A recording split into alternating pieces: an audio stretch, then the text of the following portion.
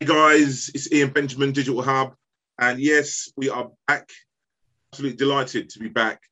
And it's been a few months, but we're back with a new series. We've got new focus, basically, essentially, 18 months have gone since obviously LM, George Floyd, and there's been a lot of changes, right? A lot of changes.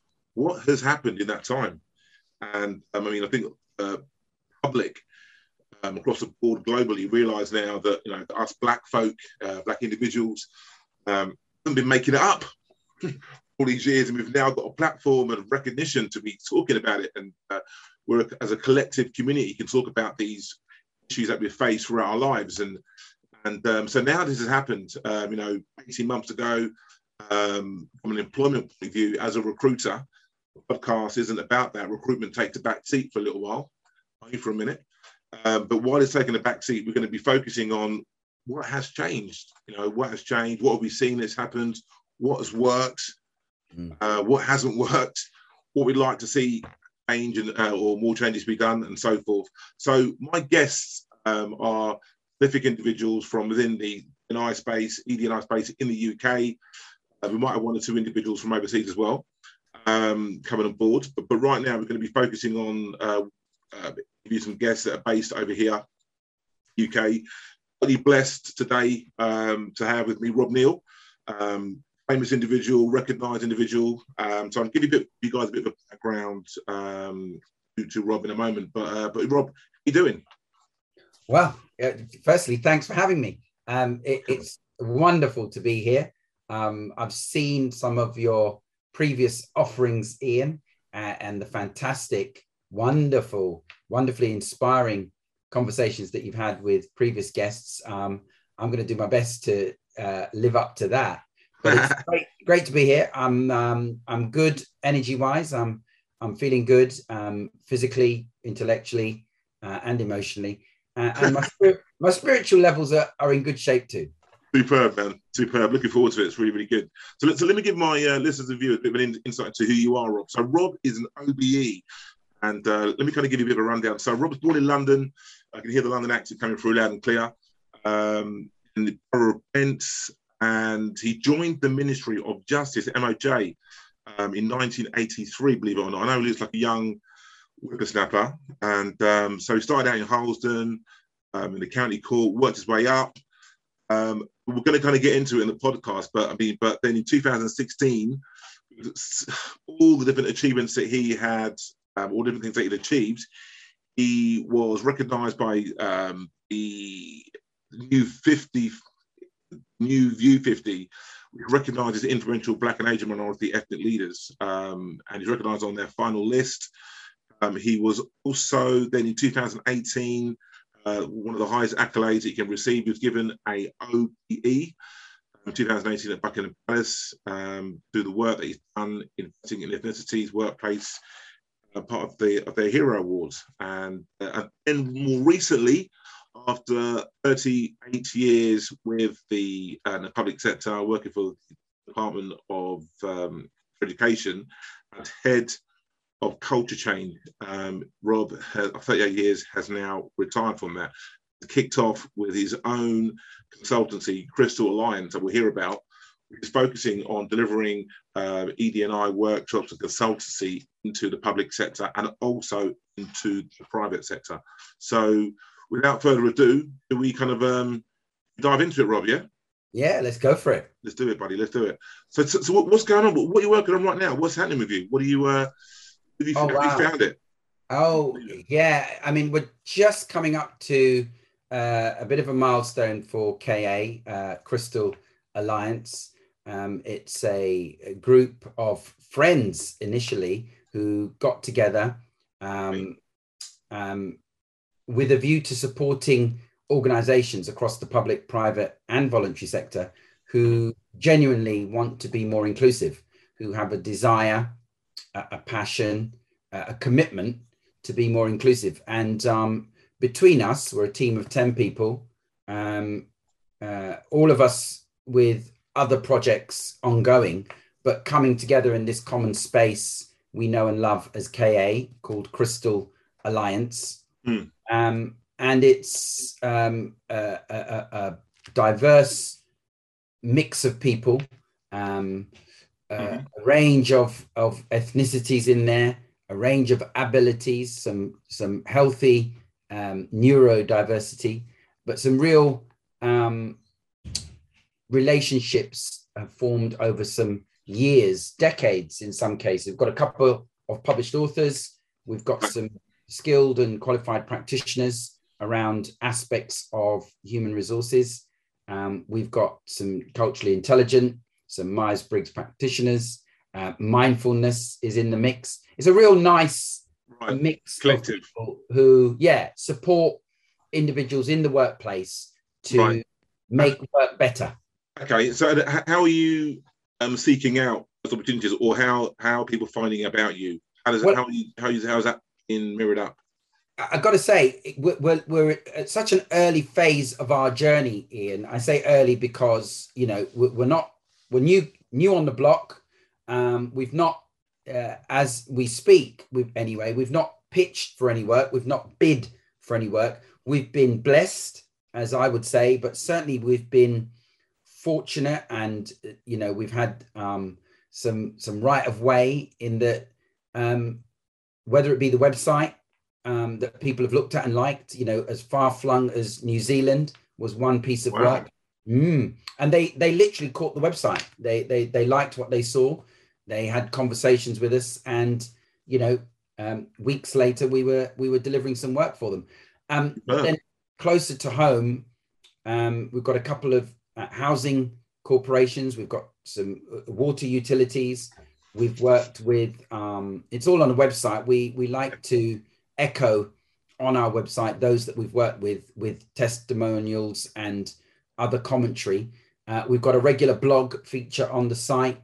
We do something called KA Reads, which is led by my dear friend, one of our associates, Yvonne. She regularly rounds up individual reviews of books, not always best-selling or top-selling, but just books that have piqued an interest. Right. And so we recommend them through the website. Gotcha. And there's a bit on each of the associates on the website, so people can find out more there if they want to. Right, gotcha. So I suppose you might go into a company or get an inquiry, then depending on what the situation is, you kind of scope it out and kind of find out where they are in the ED&I journey, and then you kind of like tailor, vote, solution, deliver. Exactly that. Absolutely. We meet them at their point of need. This isn't about us working with the elite or working with those that aren't ready. We meet people at their point of need. If it's A&E or triage, then that's what we do. Right, gotcha. If it's more about we've gone as far as we can and we'd like some support to go further, then that's what we do. And we've got such a rich range of experience that we feel we can meet most, if not all, needs, certainly those that we've come across so far. Well, yeah, but I mean, just from yourself, from your background, really well versed, to do so. Absolutely. Well, I mean, the timing's right as well, as as I touched on at the beginning, with BLM, George Floyd, etc., and so forth. I mean, you're delivering like a collective voice. I got to say that was pretty much an accident from my end. I was coming towards the end of my career in the public sector, or at least thinking about that, and then it was, wasn't it, the 25th of May, 2020. Yeah. When George had his life stolen, and it was in plain sight, and it was recorded in real time.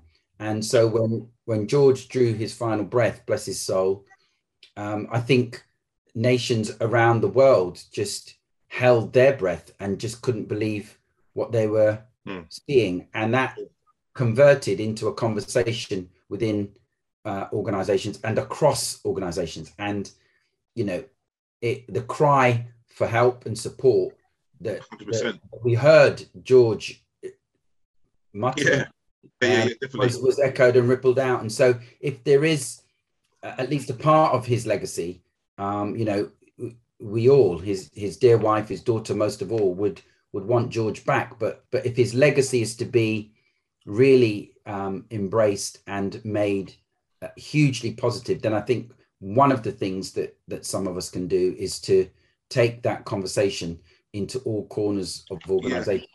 Definitely, it's kind of like, you know, it's a negative positive or positive negative, where what's happened and it's given effectively the platform for change. You know, it's a shame that someone had to lose their life because of this, which is insane. I mean, one of the things I think we kind of touched on it before in terms of we're saying it's causing divide, it's caused a bit of divide and so forth. What's your view on that?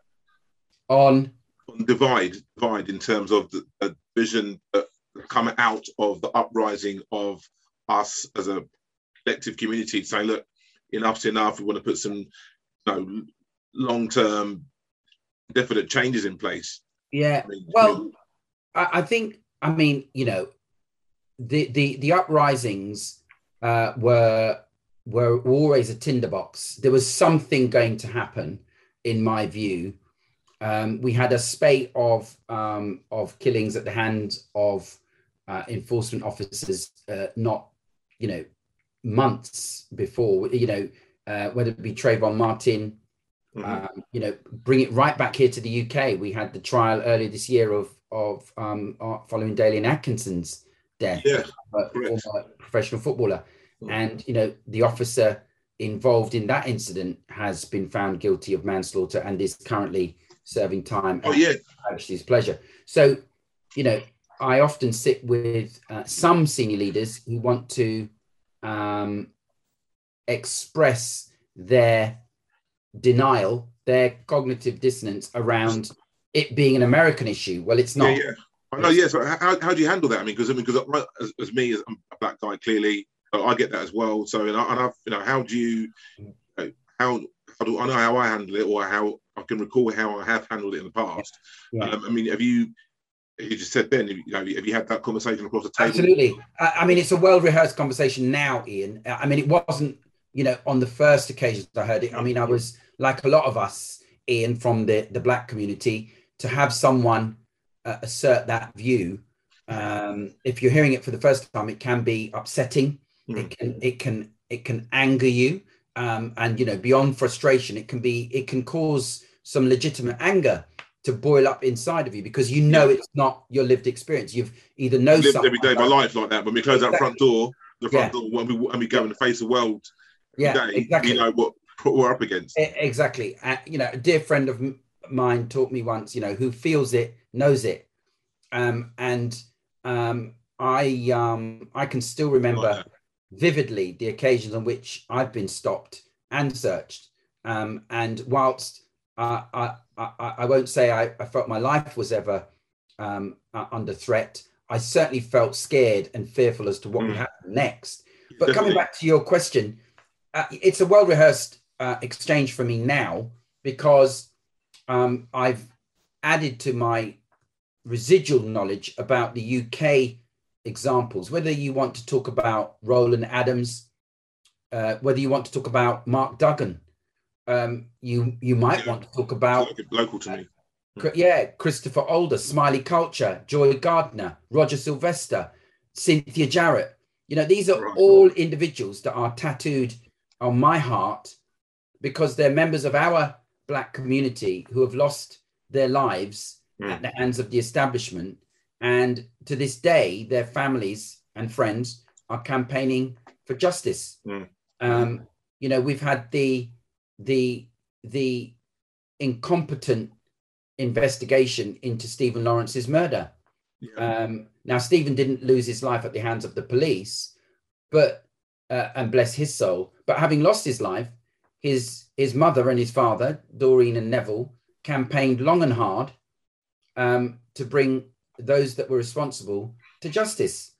And still, having been offered 6 names, only 2 currently serving a sentence, and that not for Stephen's murder. So, you know, civil action brought, all sorts of machinery coming against Doreen and Neville, and a campaign that runs to this very day to seek justice on their behalf because of the incompetence of the police, who were following Lord William Macpherson's review, him and his team Lord William Macpherson, who sadly passed away earlier this year, but they found the police to be institutionally racist. 100%. 100%. And, Yeah.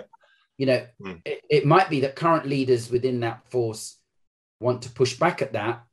And I think we can appreciate why they would want to do that. The reality is that many of us still feel that the police remain institutionally racist. Yeah, and definitely. It's important that those that are in positions of leadership, whether they're in the police or otherwise, it's important that they understand and acknowledge what institutional racism is. Many of them don't, Ian. That's the issue. Yeah, sure. Ignorant about what happens on these shores when it comes to race inequality. They're ignorant about the definition of institutional racism, which William Macpherson and his team drew from Stokely Carmichael back in 1968, who gave the world a definition. And they fail to appreciate, this is part of the cognitive dissonance, this is part of the denial. They fail to appreciate the dimensions of racism that ultimately end up in systemic and institutional forms of life we have to live through, unfortunately. Yeah, definitely. Yeah. I mean, from my point of view, I mean, clearly I'm a recruiter. So, I mean, from an employment point of view, I'd reach out to or ethnic minority candidates about a specific vacancy. And I've done this for years. I've been in recruitment for like 10, 12 years now. And having a really, really good opportunity for a candidate of colour, and they would sit on their hands and not go through that 6 to 8 week emotional journey of 2 or 3 interviews, because they know where it's going to end up, that they're not going to get the position. And so in terms of what I see, what's happened over the last 18 months, I think it's a good thing that people are having plenty awkward conversations, companies are changing internally, and that trust now starts to be built again between the employer and ethnic candidates, because it was missing. I speak to a candidate and they'll say to me, no, I'm going to stay where I am. I'm like, why? Because I don't want to go for that. No, I've done it, and I've seen. You know what I mean? And I'm thinking, oh my God, it's crazy. Especially when I'm a father of 2 kids and who are coming out. My boy's 17, my daughter's 14. I don't want them thinking that they're not going to get the right opportunity that they well and truly deserve to get. So I think what's happened has definitely caused a lot of shift. It's caused some acknowledgement that there is an issue. I think things are starting to happen in the right direction. Are moving slowly in the right direction. Some faster than others. But the word of caution I'd give there, Ian, and I'm with you, by the way. I'm with you. Yeah. There are days, sometimes, weeks at a time where my optimism leads my effort, and I will go about my work and my business in an optimistic way. And like you, I've got 2 children. They're now young adults, and I want to feed that positivity. My word of caution, and it's always there, is that our journey, Ian, when it comes to race and delivering racial equity, our journey is not linear. It's not in one direction of progress, albeit small increments. It's a bumpy road. It's a bumpy road, and it goes back and forth. Yeah, it goes back and forth. As I'm reminded of a Cameo track, but it goes back and forth, and in doing so, sometimes when we don't read, the 2 steps back, it can send a shudder, and it can cause us to recoil, and that's why you get certain reactions. Absolutely, and that's why some of your candidates, some of my colleagues, myself, will say, you know what, I'm not going to go for that because 100%, exactly. I get it. Yeah. I know who's at the top of that organization. I know who the top team are. There's no one like me in that organization who can read me, appreciate me, value me. Look like me, whatever. How do I know they're doing it? That's why I think, speaking to companies about their D&I, let's see what they're doing and holding them to account for it, and also getting them to talk about it on video. So I don't want to get into recruitment right now, but I mean, speaking to my clients about D&I, and then giving them the opportunity to talk on video, on Zoom even, or even in their office about what they're doing, and showing that video to candidates of colour. So look, they are doing something. There is people there, individuals there, are on the same, that are from the same culture as us, and that can there is an opportunity there now, or they are showing that there are opportunities for you to join the organisation. I think trust is needed so much, and otherwise, I think you said about taking 2 steps back, exactly what's going to happen. Where because people are paying lip service towards making an improvement, and but that needs to happen. That needs to happen. And just touching on something else I heard you say, Ian, I'd agree with you on that, by the way, 100%. But you touched on something earlier about the fact that we are having more conversations now, the fact that we are more aware of the terrain, the turbulence that we face on the journey, part of the struggle, and that it's not linear. I think knowledge of that, when we program our working sat nav to accept that these things will happen, but that doesn't mean that we don't look to avoid any of the upset or sidestep it or move around it. But knowledge that it could happen is actually helping us navigate that whole journey in a much more efficient way. And what's happening at the same time, which evidenced by occasions such as these and your series of talks, is that we are connecting far more. We're connecting more efficiently. We're forming alliances with like-spirited, like-minded individuals who are committed, when it comes to the issue of race and racism, they're committed to anti-racism. We've accessed Ibram X. Kendi's book, How to Be an Anti-Racist. We're sharing the narrative with well-intentioned white people who act as powerful allies when we're not in certain spaces. And I think that's a massive tick in the box. It's great. It's huge. It's huge. And I think that's what's needed, because without that, it ain't going to change. Because we're, as a black individual, we're not typically in those positions of influence. Make a change. So we need individuals that you're referring to help us do that. Otherwise, it ain't going to happen. Because we're not, a lot of the time, like the FTSE 250 or FTSE 350 companies, I don't think there's one black CEO. I mean, I know there isn't in the top 100. So therefore, the ultimate power, ultimate control, there isn't anybody there to influence that down, or for someone who's coming up, like your son or daughter, or even leave the door open. yeah, exactly. So we need someone, so there's this, but no disrespect, but they're all white individuals. A lot of them they're all white individuals, great, fair play. But but there's not enough colour there to out. So how, so individuals that are white need to be there, who are on board with the program. Otherwise, we don't stand a chance. We don't stand a chance. So, we need to have them on our side. The good news is, for anyone who picks this up and anyone who's listening in, if you don't already know, the good news is that we are building connections. And through organizations like the Reach Society, for example, check them out, www.reachsociety.com. We are building connections with people in our community, supportive of our community, and communities, because as you know, Ian, there's wonderfully rich nuances amongst our community. And those connections are delivering real positive outcomes and real positive results that I think our children and our children's children will be able to surf on and use that power to deliver even more of our potential.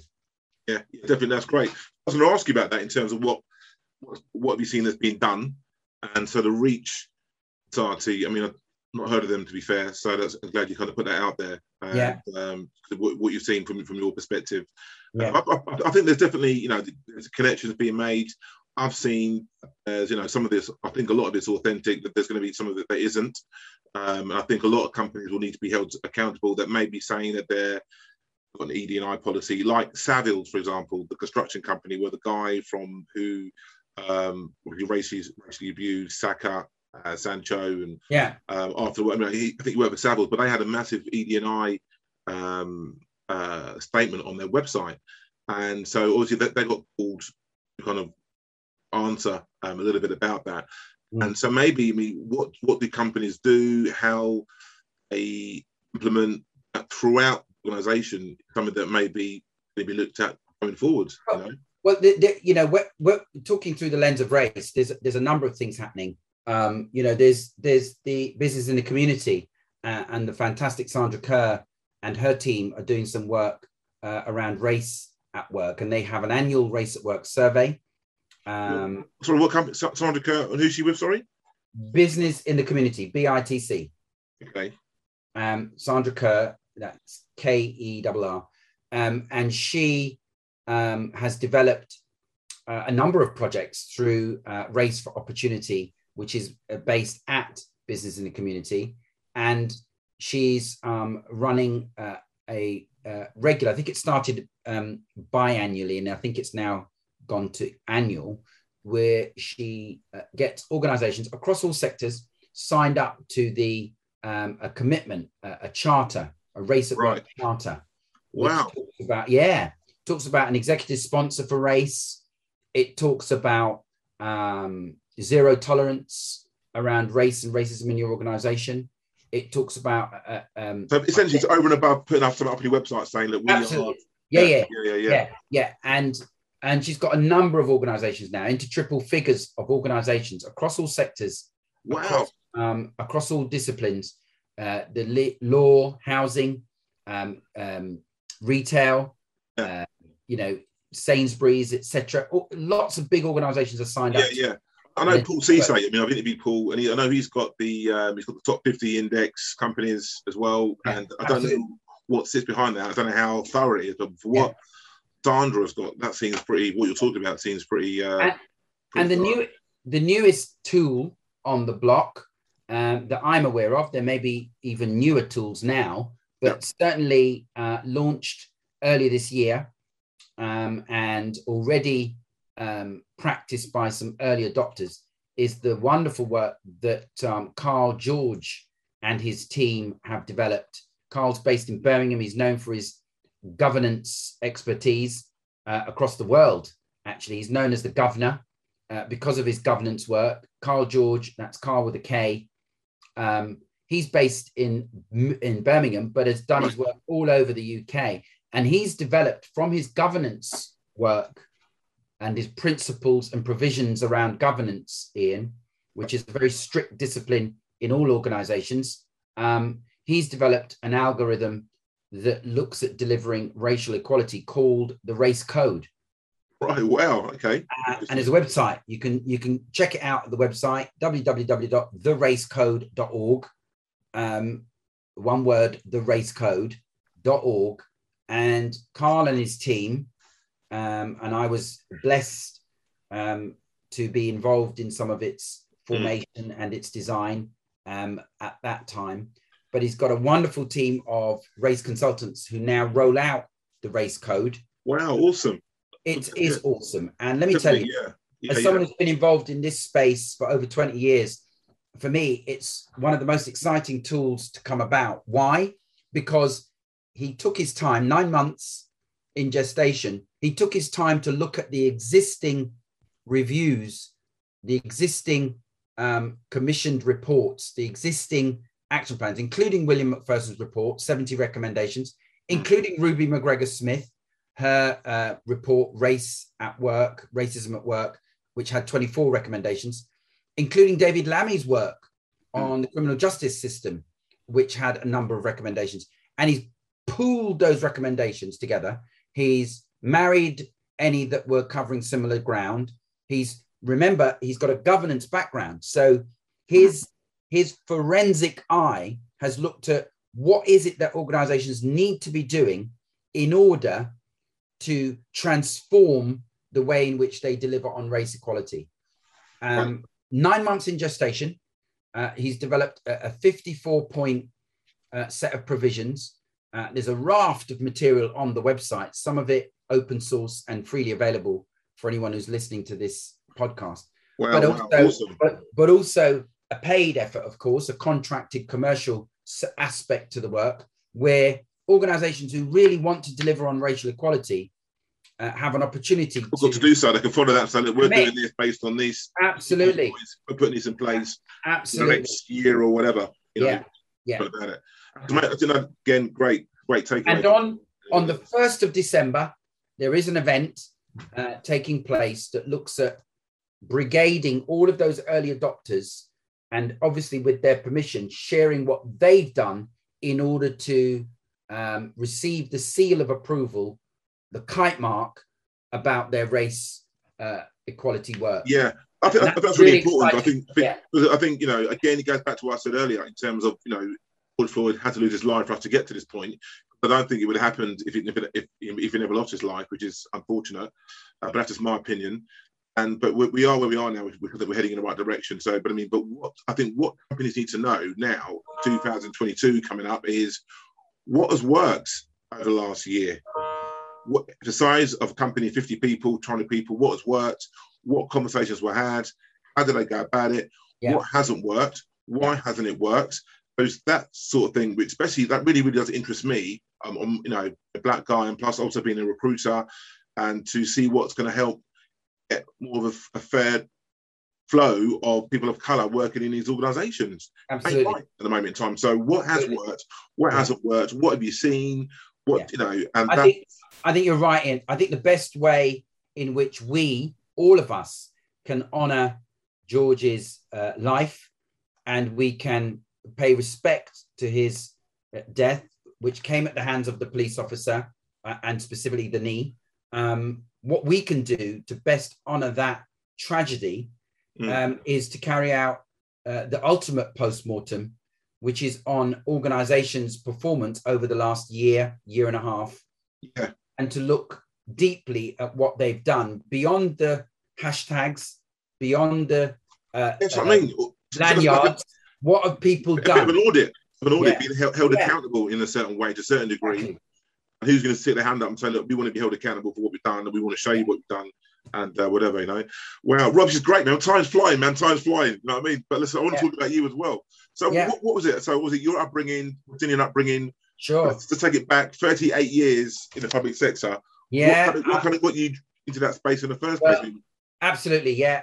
You know, my dad arrived here in the UK, specifically in London, settled in London, just 2 years before sending funds to bring my mum out. In 1960. So they were married before. They were married. Where were they from? Well, they had formed a relationship, but they hadn't married. Right. Okay. Where were they from? Jamaica. Okay. Jamaica. Okay. Both my parents are from Jamaica, from the south west parish of St. Elizabeth, in Jamaica, known for its red dirt. Really? Yeah, red dirt. Yeah, it's got very, very red, rich in bauxite, aluminium ore. And in the parish, we've got the Allport plant. At one point, the largest exporter of aluminium ore than any other country. Okay, didn't know that, man. And also a lesser known fact, at one point, I think it still operates occasionally, but it had the longest running conveyor belt in the world. Because from the mine, from where they're mining it from. Exactly that. Wow. Exactly that. And again, I've been fortunate and blessed to have visited Jamaica on a number of occasions now. I've lost count the amount of times I've been. Yeah, I've been there a couple of times. Yeah. And I've been up and I've literally touched the conveyor belt, been to Allport. My uncles, a number of them worked at Allport. If you're from the parish of St. Elizabeth, then you've at some point you've worked there. Yeah, part of your heritage, like growing up. Exactly. So dad in 60, mum in 62. Okay. I came along in 64.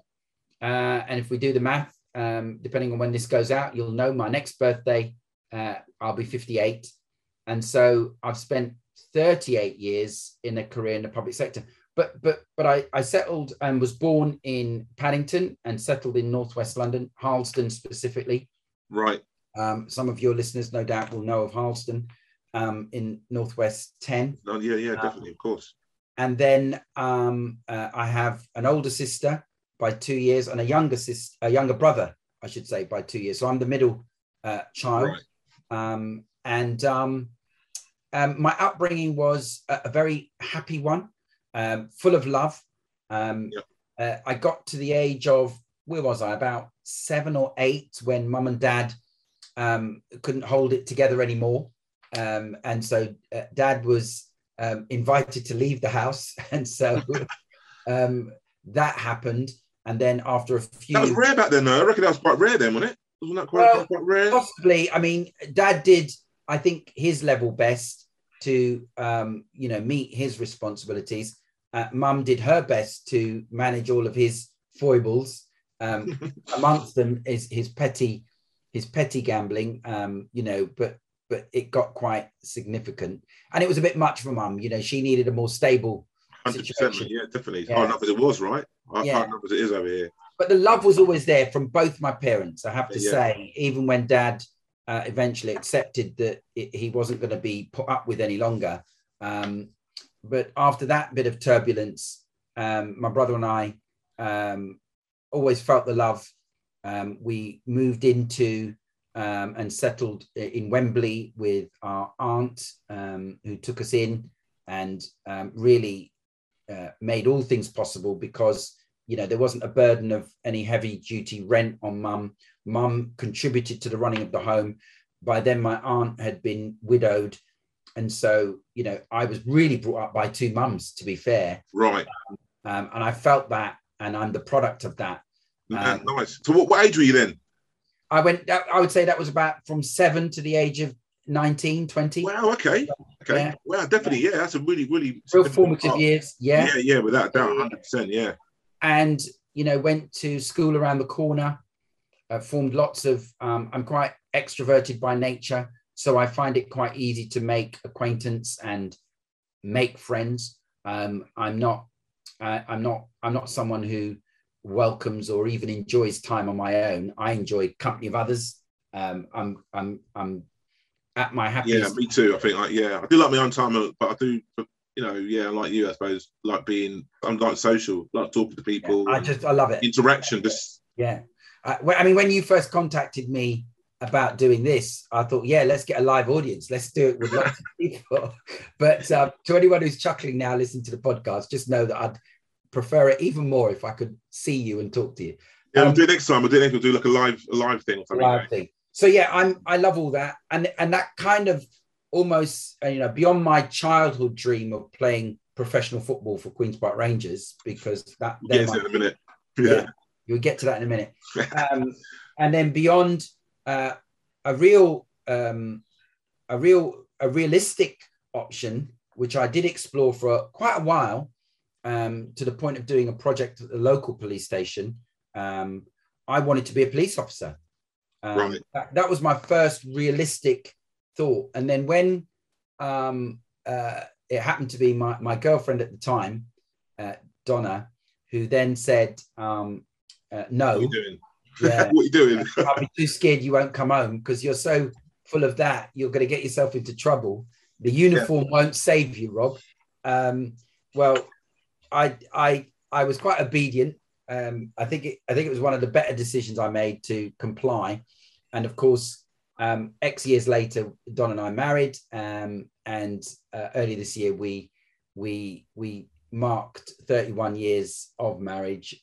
Superb, mate. Well done. Children that we've got. So, fast forward through that story says it's what many would call a successful one, but lots of challenges along the way in that journey too. So the Ministry of Justice, that was like the second year of your. Yeah, it was kind of jail.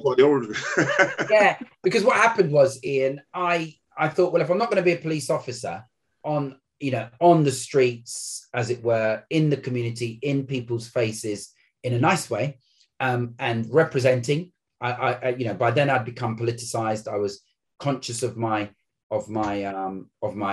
color. I was conscious of some of the turbulence, not all of it. I was a younger man. I didn't know all of what I know now, but I definitely felt it would be stepping up to the plate. I wanted to do that, but so it was a bit of a wrench when I finally concluded that I wasn't going to do that. But I thought, if I can't get on the streets with it, then let me go into the courtrooms with it and let me represent. And what really made me do that, I remember I got back from, I was in the sixth form. I'd got back home from the sixth form and heard my mum speaking with my godmother. my auntie Nomi, who sadly passed away, they were having a conversation, and she had gone to the local county court, civil law, to get a document signed and sealed, what's known as sworn. Yeah. And she'd gone in, and she said she could see a load of people on the other side of the counter. In those days, they weren't screened. They were just an open plan office. Yeah. And she said she could hear them talking, but she couldn't understand what they were saying. She could make out it was English, but they were speaking in such a convoluted way.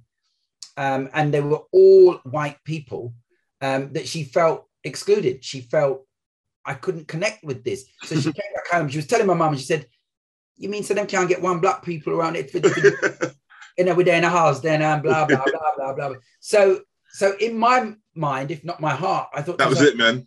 That's where I need to work, because I can be an interpreter. I can translate, because I can understand what my aunt's saying, my godmother, and I can understand what my white friends are saying.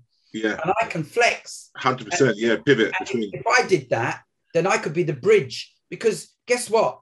We need courts too. We need documents sworn as well. Oh wow! So that was a moment. That was a light bulb moment. That was a light bulb moment. Honestly, age 19, that was a light bulb moment. And from there, how long did it take you from there, from that moment until you were actually in the court? Less than a year. Really? Yeah? Okay. Cool. You were fired up, and that was it. Yeah, less than a year. I mean, don't get me wrong. I applied. I'm talking into triple figures. I applied to places. I applied to IBM. I applied to Glaxo. I applied. Other jobs, so not just a court. Computing. I thought computing might be something good to do, because computing was coming up then. Yeah. Okay. Yeah, you got to remember, this is nearly 40 years ago. So I then got this application. It happened to be at the local county court, literally less than 1,000 yards from home, because I lived in Harlesden on Tubbs Road. And I said, you know what, I'm going to go for this. And I was interviewed, I didn't realize at the time, but rather uniquely, I was interviewed by two women.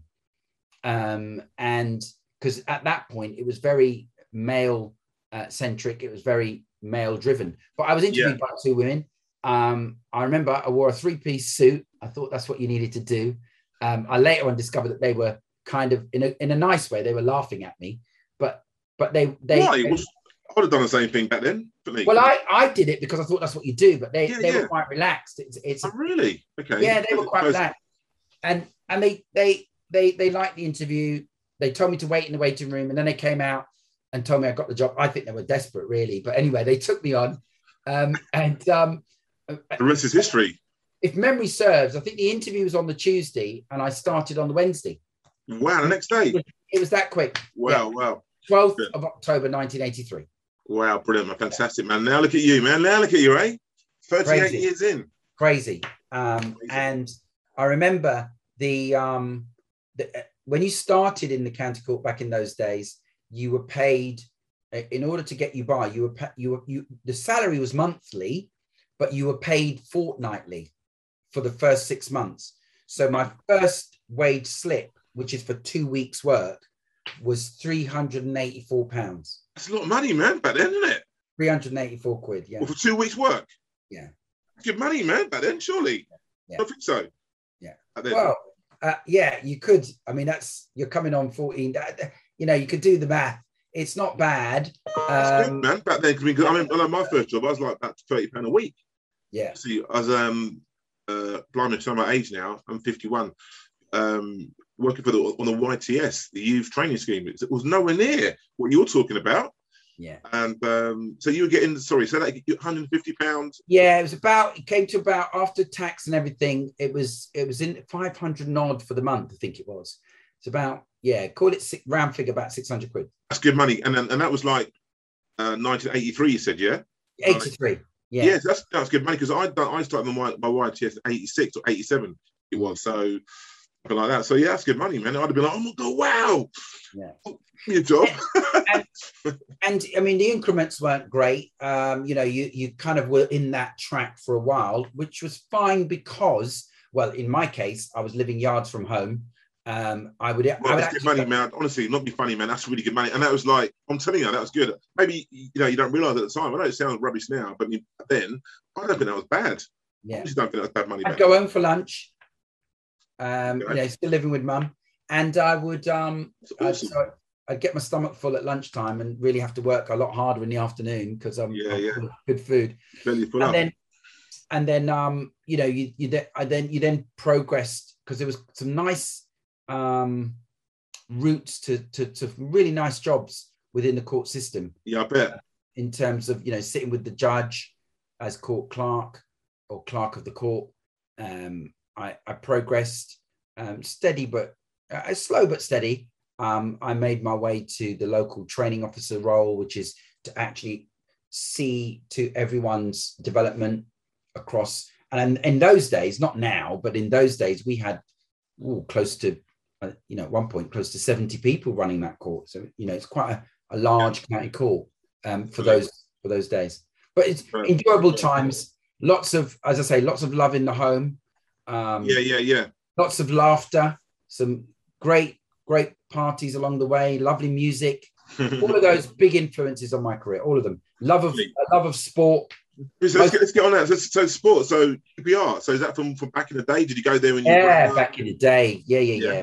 Mick Leach, Ian Gillard, Stan Bowles, Phil Parks, Jerry Francis. Was it Jerry Francis? And was Ray Wilkins there as well, wasn't he? Yeah, Ray Wilkins, the late Ray Wilkins. Yeah, he was there. He at one point he managed the club as well. That's right.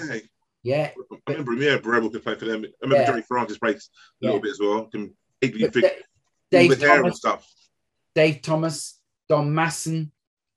We had. Did you play? Were you any good? Did you kick the ball yourself? I was very, very fast when I was young. Okay. I wasn't with a ball at your feet. Not great. Where did you play? I wasn't bad, but I ended up playing for Smiths Industries. We were in the Hendon District League, and we were known for a long time. I think other clubs may have achieved this, but for a long time we were the only club to have gone from the 4th division to the Premier Division in that league in successive seasons. Right. Okay. Cool. So where did you play? Like midfielder, up front? I played left wing. Okay. Okay. My son was left winger. Okay. So you are left-sided? No. You're not left. You just... that was the oddity. They put me on the left wing so that I would always cut inside. Cutting on your right foot? Yeah, after a while, the cleverer players were able to read me. To suss that out. But I was so quick. I mean, in the lower divisions especially, you just knocked it over the top and I was there. Right. No, your right foot, cut it in and then bang or cross it in. In certain matches, Ian, I could actually give people a head start. It was that I was that quick. Honestly, it was that quick. Brilliant. Now, as you progress, as you got higher up, people worked out the strategy. And it wasn't long before I was being subbed in games because it wasn't working. Yeah, that sussed you out. The game, yeah, this one trick pony sort of scenario. You know what I mean? Yeah, but I love the game. I've got a lot of the game in my head. I know the game inside out. My better sport in terms of standard, because it's the same tactics, was hockey. Okay. I was very good at hockey and played centre midfield. Yeah. Right. Never played hockey at all. Hockey was a great game because tactically and position wise, it's at that point, both games have evolved in different directions, but then it was exactly the same, except it was football with a stick and a small ball. Yeah, exactly. Now I played football, played a bit of, football. I could have played basketball. I'm 6'10". Like, my dad's 6'6", mum 5'10". Wow. But I didn't realise I was always the tallest. But I didn't really play much basketball at school. It's really weird. I only played it about a handful of times, so I didn't know. If I'd known, I'd have been like, or my dad said, Ian, look, you're going to be an absolute giant of a man. You need to play basketball. I probably would have done it. And wow. I'm starting to put I'm nearly 7 foot, and huge guy. So yeah, I missed my calling. I could have been hanging out with Snoop and Puff Daddy and them boys. You know what I mean? And whoever, who knows over there. Sliding doors. Sliding doors, Ian. You know what I mean? What's that? Sliding doors. You could have gone another way. Yeah, I know. Yeah, exactly. Sliding doors. Now I'm just ducking through them instead. So brilliant. So music. So who would you like to listen to? Oh, name it. I love. What's on iTunes right now? So right now, what are you listening to right now? If you had to go put the headphones on, what would be on it? Right now, I can do it. I'll go there. Right now is David Bowie, Move On, from the Lodger album because the reason that's there is I recently listened to a podcast with Tracy Emin, and she was talking about that she had got to know David Bowie. Yeah. So I listened to that. I love 80s pop. I'm a huge reggae fan, and especially British reggae. I of course. Aswad and early UB40. Not yeah, me too. Signing off. My first album on the board. Absolutely. Yeah. Signing off. That's the one. Love it. But Steel Pulse, Handsworth Revolution, all of that. Black Uhuru, Third World. Oh yeah. Chalice. All of that stuff is running through me. Yeah, 100%. Me too. I can listen to that sweet. In terms of stuff that might be more widely known, Stevie, of course, Stevie Wonder, Marvin Gaye, Aretha Franklin. Of course, yeah, definitely, man. Nina Simone. I'm a huge fan of Nina Simone. Oh, really? I've never listened to much of her, apart from the obvious ones. Yeah. I have to say, Nina Simone. I'm almost ashamed to admit this, but it was a conversation with my brother, I think, younger by 2 years, and he gave me a box set of Nina Simone that I wasn't aware of, and I obviously knew some of the more popular tunes. Yeah, like me. Yeah, I'm the same. Yeah. But I started listening to the box set, and I fell in love. Wow. And then how long ago was that? How long ago was that? It's relatively. I mean, we're talking. It's maybe about 16, 17 years ago. Okay, I like that. That's good, because you're so glad you found her, right? Oh my gosh, I could not believe that I didn't know of her more in terms of. I love that when that happens. Yeah, I love it. I love it. It's a similar thing happened to me with Louis Armstrong. But all of the jazz classics. I mean, and then a friend of mine introduced me to John Coltrane. Right. Okay. A bit of so it is, I suppose, quite an eclectic mix. I mean, I love 80s pop is a turn to. I often set the radio to absolute 80s and just listen to it. Whether your Spandau Ballet. Yeah, I love that era. Elvis Costello, Blondie. Tears for Fears, all of that stuff. You know what I mean? Yeah, definitely. I like a bit of Blondie, man. Love it, Blondie. Yeah, definitely. Love it. Because Van Morrison. Nah, not really into Van Morrison. Nah, not really into him. Nah. Oh, really? Instruments? You play any instruments? Not a single one. Not a single one away. Okay, yeah. Not a single one. But I started playing the drums when I was 11 at high school. I still play the percussion now. In fact, I played percussion at my wife's party of the weekend. I think I said to you last week. It's Caroline's 50th. Yeah. Oh, you did. Yeah. Yeah. So, but in that era, the 80s, like Tears for Fears and Simple Minds, they had really good drumming sort of tracks, and Phil Collins and that. Yeah. So I loved it. It was a bit rock. Do you remember Level 42? Beggar and Co. Light the World. Like the World. Yeah, definitely. They had some tremendous. I mean, obviously, you talk about Earth, Wind and Fire, and you've gone to another level. Yeah. But certainly, British bands, High Tension. Yeah, my cousins were in them. Baby Joseph and that. Baby Joseph and my cousins from not far from you. They actually grew up in Kilburn and Cricklewood. Yeah. So and you had David Crichton Links. You had Lee John in Imagination. Great time. A dear friend of mine, a mutual friend, Leroy Logan, who was subject to the Red, White and Blue and Small Axe series with Steve McQueen. Do you remember that was on BBC One? No, don't know. I'll jot that down, Ian, and check that out. But it's still available on iPlayer. Leroy Logan wrote a book called Closing Ranks. He's a former police officer and Jamaican, certainly Jamaican heritage. Written a book called Closing Ranks, and he had his book picked up by Steve McQueen, the director. He of 12 Years a Slave, and Steve McQueen made a series of short films that the BBC serialized and broadcast under the title Small Axe. So you've got Mangrove, you've got which is the story about the riots that took place on the estate, in near Portobello Road. You've got Leroy's story that was told, and John Boyega, he of Star Wars, Yeah, of course. He played Leroy Logan. Do you know what? I saw it advertised. It was on this year, wasn't it? Yeah, been nominated for a few awards. That's right. Yeah, I just never watched it. Yeah, I've seen it advertised. Yeah. But yeah, if there's any listeners who haven't heard that or seen it, do check out the Small Axe series. They're all great. Leroy's story is told through Red, White, and Blue. Yeah. And I think it's an hour and a half sort of movie length. And it was, Leroy taught me personally so much around building of networks. Our families are literally entwined. Oh, really? Yeah. Okay, so you kind of know him really well, obviously. Really well. Yeah. Okay, on good. holiday Is that for your work and stuff like that? So through work? It ended up being through work, but it's through our faith, really. We both met at the same church.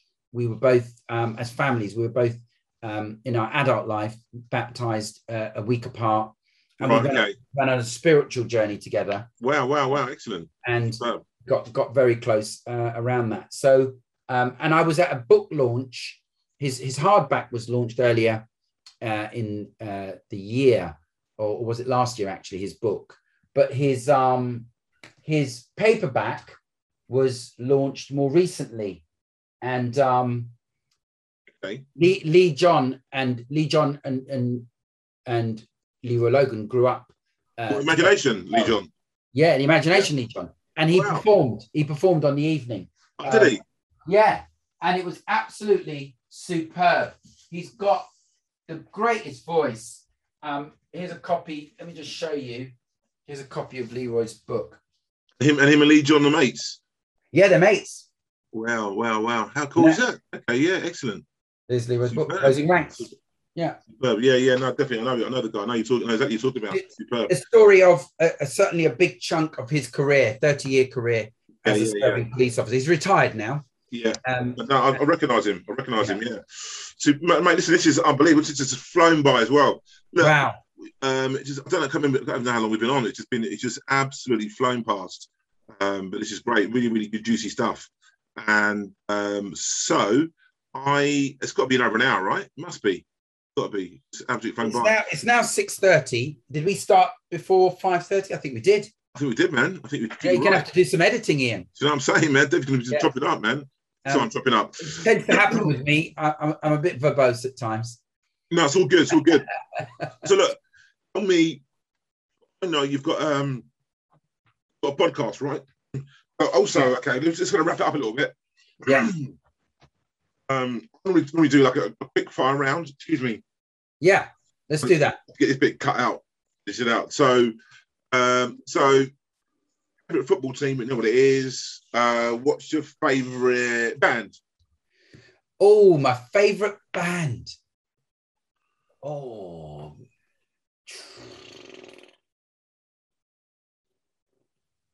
Wow. I'm going to say Steel Pulse. Wow, okay, wicked. Okay, superb. I've known them for ages, man. You can get me listening to them in a bit of Aswad.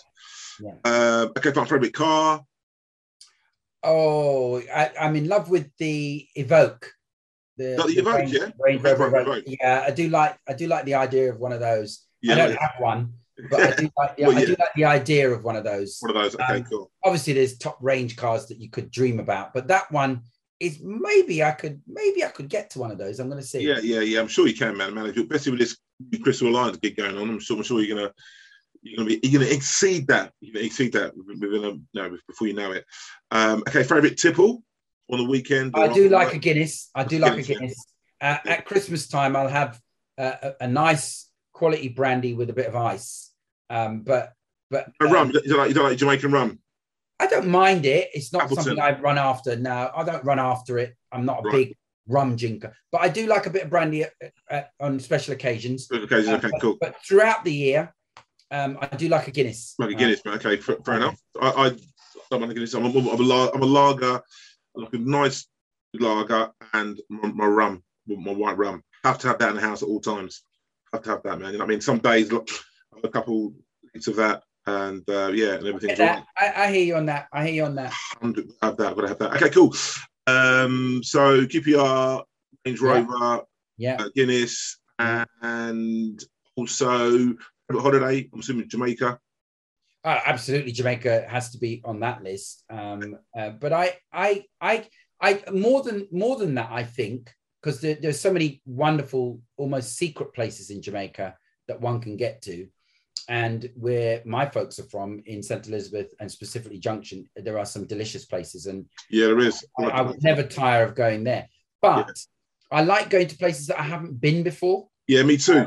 Yeah, so if I can get, even if it's, I've been to several parts of Spain, I've been to several parts of Italy, but different countries. I've done Croatia for the first time about 5 weeks ago. Only 4 nights, little trips.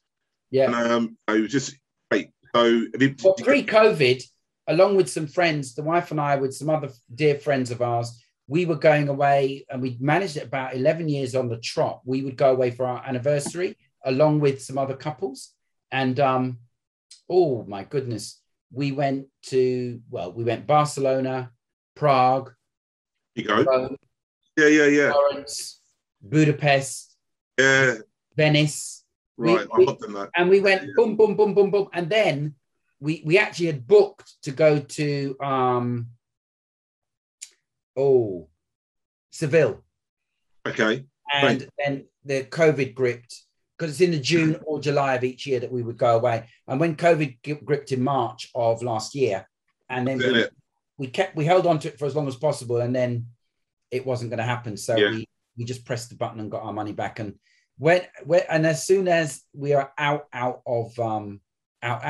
but as soon as we get out of the lockdown, we'll be back on that track. Back on it again, yeah, definitely. Got down. I think traveling is the best education. I love it. Yeah, cool, man. Listen, we've got to wrap things up. I've got another. I'm 5 minutes late for another, not a podcast, but I've got a Zoom candidate. But listen, but no, look, we've got a growing audience, and you've got some people as well that are listening, and viewers and listeners. So, is there one thing you want to say? I mean, is it about AA? Is it about the podcast? The floor's yours, real quick. What I will mention, because everyone can pick up Crystal Alliance at the website, www.crystalalliance.co.uk. The one thing I will mention is one of my latest and most exciting ventures with my dear friend Paul.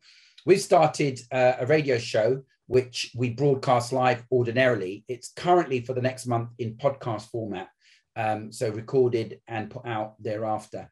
But it's called Unfinished Business. All of our 46 episodes to date, it's a weekly show, so we've gone a calendar year already, are available on Spotify. Just search for Unfinished Business with Paul and Rob. You'll get it there, all 46 episodes. And you can catch us on our website. It's www.ubharrowradio.com. So that's www.ub for Unfinished Business, but just ubharrowradio.com. And on there, you'll get all the archive shows. And we've had Doreen Lawrence on. We've had some people, some local bands on. We've had some people working in the ED&I space. If the first part of this interview and podcast tickles you, there's lots of that on there. We've just had a show with Van Morrison Tracks next week. Oh, and we review Ridley Road. We've reviewed Squid Game. We've reviewed. Oh, really? Okay. Yeah. We review a program each week as well. And next week we're reviewing Dave Chappelle. Oh yeah.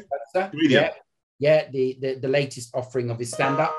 And controversial, apparently. He's getting a bit of Yeah, he is. And we're going to do 6 tracks from a single artist, because normally we do a theme or a genre, but we're going to do 6 tracks from a single artist. And that single artist next week, Monday, the podcast will be out later in the week, will be Diana Ross. Okay, sounds superb.